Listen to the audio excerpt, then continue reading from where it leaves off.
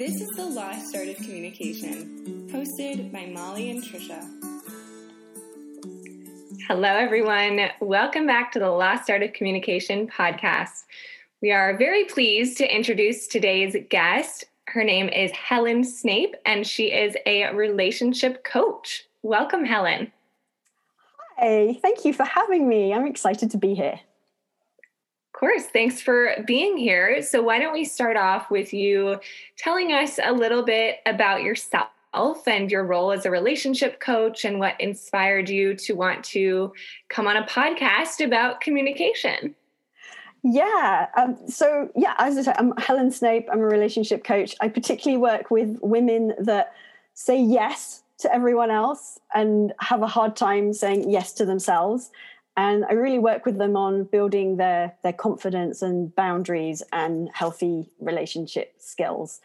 And the reason that I was intrigued by your podcast is because I've always been fascinated about relationships, but also about how we communicate. And my background is in human resources and training, and I did a lot of work with like personality profiling. And a lot of that was about our preferences in how we interact with other people and how we communicate with them and how we perceive the different meanings that come back to us. But then that's also played into, how is it that we show up and how is it that we communicate when we're kind of stuck in patterns of people pleasing? And how is it that we get to a place where we automatically say yes to things that we end up regretting and then having to backtrack from? That's such a huge point. I think people pleasing is a really widespread issue, particularly among women, but men deal with it as well. So where do you even start with that? How do you help someone recognize if they are a people pleaser? Well, it shows up in all areas of your life for a start. I mean, most people that I speak to, they say, this has like been a problem like since they were children. It's not normally something that just kind of happens to you like one day. But it shows up in basically that you say yes to too many things. So you end up overcommitting yourself and you end up with no time for yourself and you feel overwhelmed. It also can look like that you're not really in touch with like how you're feeling because you're so busy worrying about how everybody else is and what they're thinking and feeling.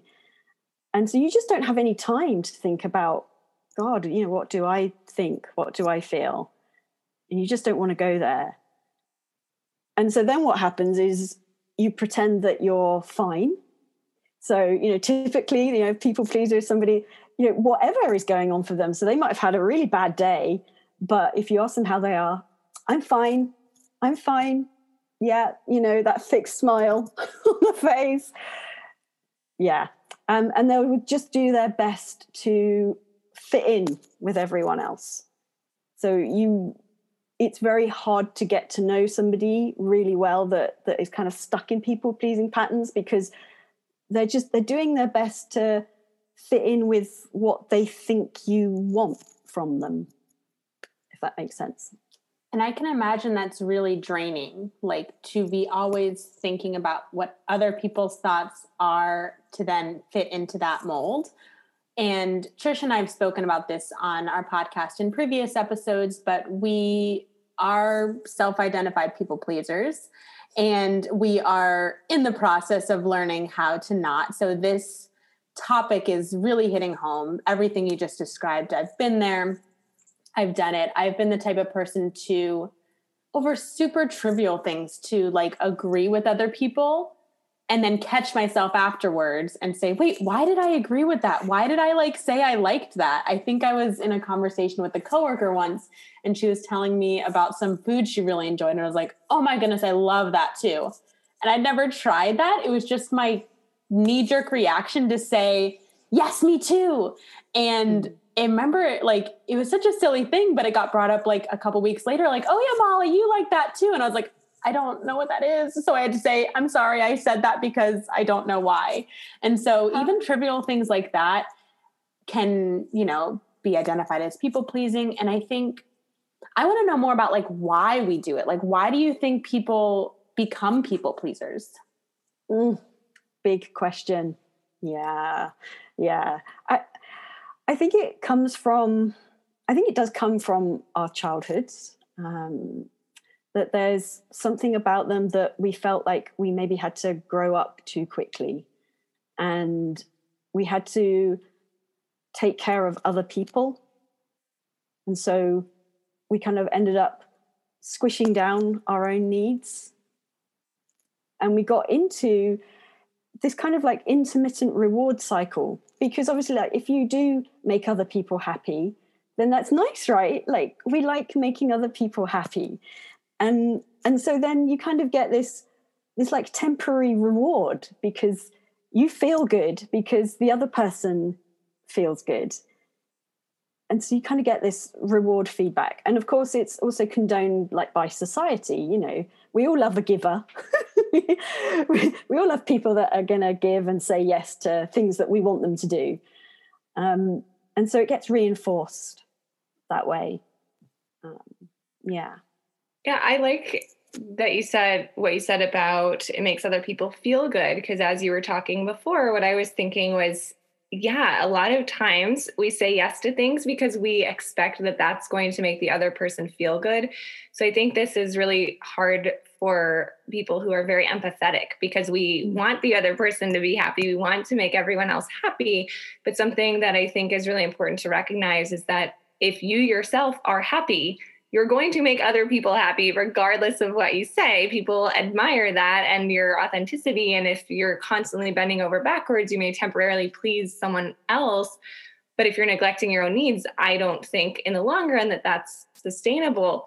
So how do you help people first identify and recognize these patterns, but then also start to make the transition to stop doing them and help people see that just saying yes and lying about liking food you've never tried is not the answer? Because if it is starting in childhood, that's very deeply ingrained. And we all know that those patterns that come from the beginning of life, those are very difficult to transform and to break. So what do you do? Yeah. So for a start, it's just about raising your awareness of, you know, when you might be getting sucked into those patterns, and recognizing like who it's with and when you do it, with a kindness to it, you know, because we're also like our own worst judges, right? So, you know, we recognize, oh my God, I said yes again and I didn't mean to, and then we beat ourselves up, and just like it doesn't help. So it's first of all, it's just raising our awareness of what's going on, and then it's about like turning this amazing attention and caring that we give to everyone else back to ourselves, and that starts with just giving ourselves that attention. So instead of being so focused on, okay, well, or what is she thinking? What is she feeling? And how do I kind of help her? It's actually, what do I think? What do I feel? And how can I express that in an appropriate way? Like, that is a simple place to start. I'm just imagining if we are people pleasing for everybody else, it's kind of turning the job on people pleasing for yourself. Like, people please yourself and say yes to yourself. Yeah. And that is, it sounds very simple, but it's really hard to do, as you say, like when we've kind of grown up with ingrained patterns. And I suppose it's recognizing when it's become a problem, because of course, you know, we all do like to give and to be caring of other people, but it's when you're doing it so much, it's to your own detriment, and you're not looking after your own health and well-being, and you're too tired to do anything for yourself. I want to touch on something that you mentioned briefly. You said identifying who this is happening with. So I'm just curious, are there ever cases where people aren't necessarily chronic people pleasers and it's really just with one or two people, or maybe in their romantic relationship, or maybe with this one particular friend, they have difficulty, but then in other situations, they're very able to assert themselves. So just curious if that ever happens or if it's usually like all or nothing.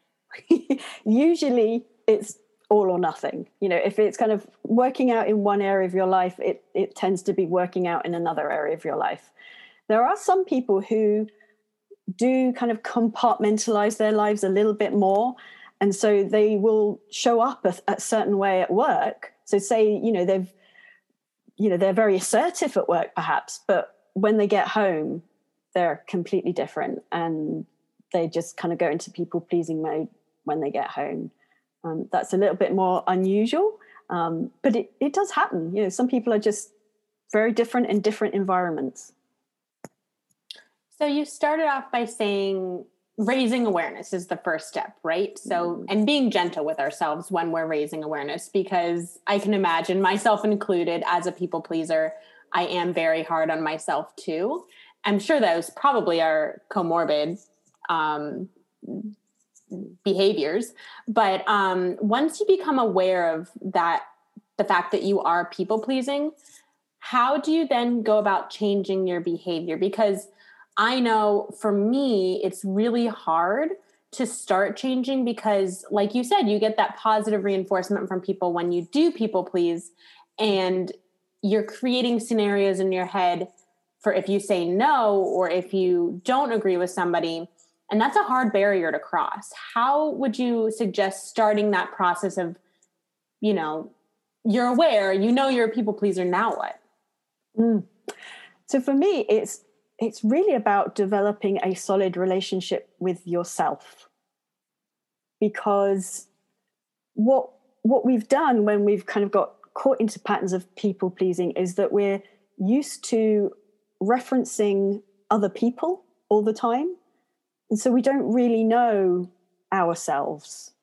Like, we can't really speak up for ourselves because we don't really know what we think or what we feel. And so it is a process of really getting to know ourselves. So starting off with things like, what is it that I really value? What is important to me?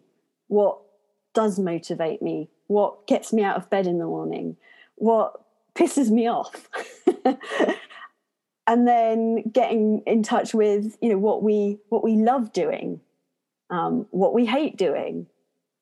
And just getting reacquainted with ourselves, because how can I speak up for myself if I don't know what's important to me or what's okay for me and what's not okay for me?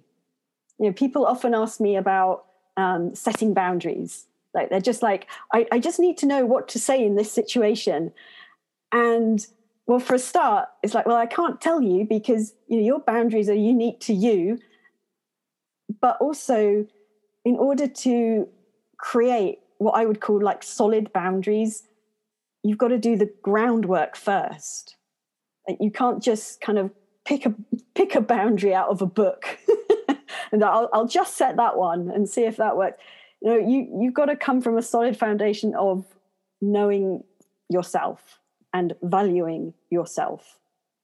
I think that's huge, and something I've personally been working on a lot lately is really identifying, like you said, what matters to me. And one thing that's very difficult in general, and probably especially for people pleasers, because we're so aware of what society wants, is really distinguishing the things that we desire and that we feel are appropriate boundaries and our values compared to what society says our values should be. So a lot of times saying, oh, well, I should want to be really assertive at work or something, or like, I should want this one thing. And it's like, well, maybe that's not what I actually want. Maybe I'd rather be more subtly persuasive or something. That's just, it's not a true example of my life, but just something to consider is we often take these attributes that we just consider to be positive or the right thing without actually stopping to think, Do I really believe that? Is that what I want for my life? Does this bring me joy? So I really love that you mentioned taking an inventory of the things that you love, the things that make you feel good, the things that don't make you feel good, so that you can incorporate more of the things that you do like and really get to know yourself that way. Because if you're constantly doing things that you're not really enjoying, it's going to be really hard to actually figure out what it is you like and ultimately who you are. So I love all of that. Yeah. And I can see, like, looking back on my HR career, for quite a while, I just kept going in that career because I felt like, well, I should continue in it, right? I've built up my career, I'm in a good position. I should surely want to go for another promotion. But it perhaps wasn't really like what my heart desired. Except I didn't know that at the time because I was so out of touch with myself. I think that happens to so many people. I know so many people that are in jobs that they absolutely hate. And they're like, well, I'm making this amount of money and like I'm working this many hours and like I get this many benefits and all these things that sound great on paper. But when you stop and analyze, like I asked a friend the other day, if society wasn't telling you that having that job was really prestigious, is that how you would opt to spend your time? And she was like, absolutely not. And so just something to think about. Because there are jobs that exist that people love. And so it is possible to spend your time doing something that you really love. How did you catch yourself in that space of, wow, I don't really love what I'm doing? And how did you have the courage to step outside of that? Because I think a lot of people know that they don't really love their job and that they could be doing something else, but it's really scary and vulnerable to actually take that action step. So do you mind sharing a little bit about how you did it? Yeah. I knew that I preferred the training and the mentoring and the coaching side of my job, as opposed to, dealing with disciplinary issues and making people redundant, that kind of thing, for sure. And also, I got really good feedback on training and coaching and so on. But it wasn't actually until a colleague of mine left and trained as an executive coach. And she said to me, have you ever thought about becoming a coach? And it got me thinking. And then it reminded me that actually I had worked with a career coach about 4 years previously. And they had also said to me, have you thought about becoming a coach? And so it's kind of like, oh, yeah, maybe I could do this. But I was still feeling very cautious about it. And I stayed in touch with this friend who went off and became an executive coach. And she gave me a book to read, Feel the Fear and Do It Anyway. And that book set me on the path. Like, I couldn't take all of it in. It was a bit much for me at the time, but brilliant resource. If you're thinking about doing something a bit scary, this will help you to do it. So I did my title just sounds like it would get you pushed in the right direction. Oh, it's a brilliant book. So I did my research on different coaching courses, and I found one that I fell in love with. And I left my job and I started my coaching diploma. I think it was just the universe working in the right way for me, because it also happened at the same time that sadly my mother was given a very poor prognosis. She'd been diagnosed with cancer a few years before. And at the beginning of my coaching diploma, she was told that she only had a few months left to live. And so it was kind of a crazy year, but I felt really blessed because I had the time. I had the time to go and study my coaching, but then also to go and spend with my family. So it was kind of a transformational year in so many ways. That's really important. And I think a lot of this process is once you do identify what matters to you, it just sets you up in a position where you can have more time for the priorities. And obviously in that part of your life, your family was a top priority. And had you been working in that HR job, you probably wouldn't have had the time to go spend with your mother as much as you ended up having. So that's really beautiful and inspirational. And just the book that you mentioned, Feel the Fear and Do It Anyway. So I coach public speaking and I use that line all the time. I never knew it was a book, but I also saw on your blog that you have a post about how self-confidence comes from trusting yourself. And that's something that I tell my clients all the time too. It's like confidence is trust. So do you mind speaking a little on that topic and how you came to that realization? So I kind of just realized that really confidence to me comes in two layers. And if you like, the top layer, or like the house is where our confidence and our abilities comes from. So say, for example, you're learning a new language, or you're learning to drive a car, or you're learning to type or something, then you go through that process of where you're unconsciously incompetent, and then consciously incompetent, and you go through and you learn new skills, you seek out new opportunities, and gradually your confidence builds. But we can all think of people that they may be amazingly good at what they do, but when other people criticize them, they just fall apart. We often think about performers or actors that they're just brilliant, or they're really funny, but they have this really like low sense of who they are, and criticism really hits home for them. And I think that's kind of the space that I was in. And to me, it's because you haven't got like a firm foundation of confidence in yourself. So that's where that comes in, is that you need the foundation of confidence in yourself, which means being able to trust yourself. And so it is about doing that foundational work, about really getting to know who you are.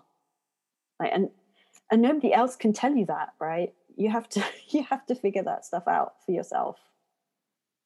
Yeah. I really, really like that, because again, we talk about this all the time. It's all about the foundational work. We can't implement these boundaries and these rules for ourselves if we don't know what we want ourselves. And so I think it's all resonating with me so well. Yeah. And and you start off where you start off. I mean, for me, this journey really began 5 years ago when I left an abusive marriage, and I really felt like I had lost myself in that marriage. And I didn't really know where to start, but I just started with what I could. So I knew, for example, that I loved running. And so that's what I went and did. I went running because I loved it. And it's just like, just build from there. Like, find one thing that you love, go and do it. Or if you don't know, then go and try things out. Try kayaking or try snowboarding or whatever. So your comment on relationships just brought up a thought for me. How do you think, people pleasing and not knowing yourself can impact like a romantic relationship? Because I feel like a lot of the times people can go through life being people pleasers because it does serve them and it's getting them by, but what detrimental impact does it have to be people pleaser in romantic or other relationships? So I think there are two things I'd say about it. One is that in like a kind of a normal kind of relationship, it prevents you developing real connection and real intimacy with your partner, because they can't really get to know you properly, because you're like a chameleon, because you're always trying to kind of bend to what you think they want from you, and so they can't really get to know you. So this is why that simple thing of being able to say no and to know when you want to say no is so helpful in your relationship. And it also, and it's not only for them, obviously, like for you as well. You're not really going to be happy if you're agreeing to stuff that you don't really like. You're going to end up building up resentment against your partner. And quite a common thing is that, that people then they explode. Their partner is like, where did that come from?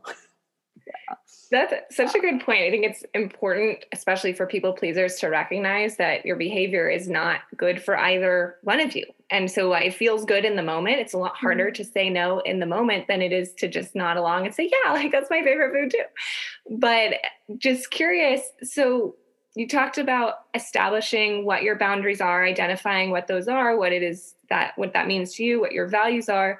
But then how do you recommend, or do you have any tips for communicating said boundaries in a kind way? Because obviously we don't want to be harsh. We don't want to just be like, no, I hate that. Or, we want to be polite as well and kind and keep other people's feelings into consideration. So how do you help people do that? Yeah. So this is why like boundaries, on the one hand, is kind of a really simple concept, but it's also quite complicated, because I think it can be really helpful to have some flexibility in your boundaries and how you communicate them, depending on who you're with. Because there will be some circumstances, say with a stranger, where just saying no is actually probably the most effective thing to do. And you don't have an ongoing relationship with them. You just want to communicate the no, and that's fine. Whereas, say it's, your partner or a family member, sure, you might want to soften it. So you might want to explain it more thoroughly, and maybe not using the language of boundaries, because, not everyone is familiar with them anyway. So it might be more about saying, when you do this, this is how I feel. I would really love it if you could do this instead. So, for example, I don't know, if it's, say, your mother comes around to visit unannounced, and you would much prefer it if she would ring in advance and arrange with you when she comes to visit. So it could just be, mother, I love you. When you come around unannounced, I feel like I can't give you the time that I would like to. I feel stressed because I've got lots of things going on. I would really love it if you could ring ahead and arrange with me when you come over. I like that framework of putting it more of how this will benefit the other person. So you're not saying like, this bothers me. It's saying like, our time would be better spent if you let me know in advance. I would be able to clear my schedule and we could really spend some quality time together. So I think that's very useful. And I work with kids, like a replacement behavior, like telling them what to do instead, right? Like, because I think a lot of the times we just get I think our emotions can get the best of us when we're communicating a boundary. That happens to me a lot. And I just blurt out what I feel. And thinking through it first and thinking of a replacement behavior for the other person that would serve both of you better is a great way to go about it, because it makes the other person know you care about them, you love them. I love how you started off with, hey mom, I love you.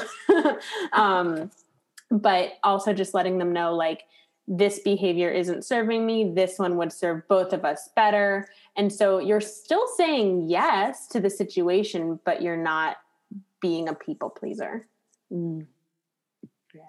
So what does coaching with you look like? Does someone just come in and say, here are my problems? Is it more like therapy, or more like you're giving them action steps? Or how does that work? Yeah. So if somebody works with me one-to-one, then I will tailor my coaching for them. And I use a mixture of coaching and mindfulness, and for some people, meditation as well, because I'm a big fan of meditation, and I believe it can really help us to reduce that overthinking and overanalyzing, and can help us to get in touch with how we feel, which we really need to do more of, and just helps us to calm down and slow down. So I love it. I also run a group coaching program, which is a bit more structured, where we kind of go through a series of modules, which are all leading up to being able to put in place boundaries. But it's putting in place that solid foundation work first, so that they'll stick. And it looks like you have a book on your website as well. Can you tell us a little bit about that? Yeah, there's a free book on my website which people can download called Building Healthy Boundaries, an overgiver's guide on when to say yes and how to say no in relationships. And in it, I talk a little bit about my own journey of realizing that I had no boundaries, and the impact that had on my life. I talk through what boundaries are and what they look like when they're good and when they're bad. And I talk through the steps that anyone can go through to being able to build healthy, solid boundaries that are going to work for them.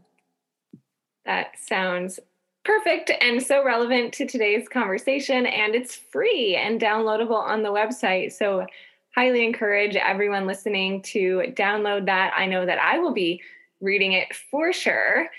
So Helen, we always like to wrap up with asking if there was one tangible action step that people can put into place today or begin doing immediately to help either with their people pleasing or just to be better communicators in general. What would you suggest?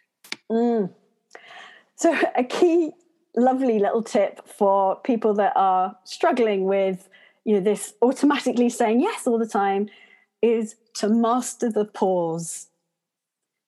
To just, before you say yes, pause and breathe. And what that allows you to do, it gives you the time and the space just to have the thought about, is this really something I want to say yes to? Just begins to introduce it. That would have helped me in my food situation for sure. Yeah, and I think meditation and mindfulness helps with that so much too, because it just reminds you it's okay to be silent and still, and it's okay to take a moment and think. And I think that's hugely important. Thank you for all of this wisdom and guidance and advice. Where can our listeners find you to have more? Yeah, on my website, which is helensnape.com, or on Facebook, Helen Snape Coaching. Beautiful. We will link all of that in the show notes. Thank you so much for speaking with us today, Helen. And thank you everyone for listening. We wish you a wonderful day.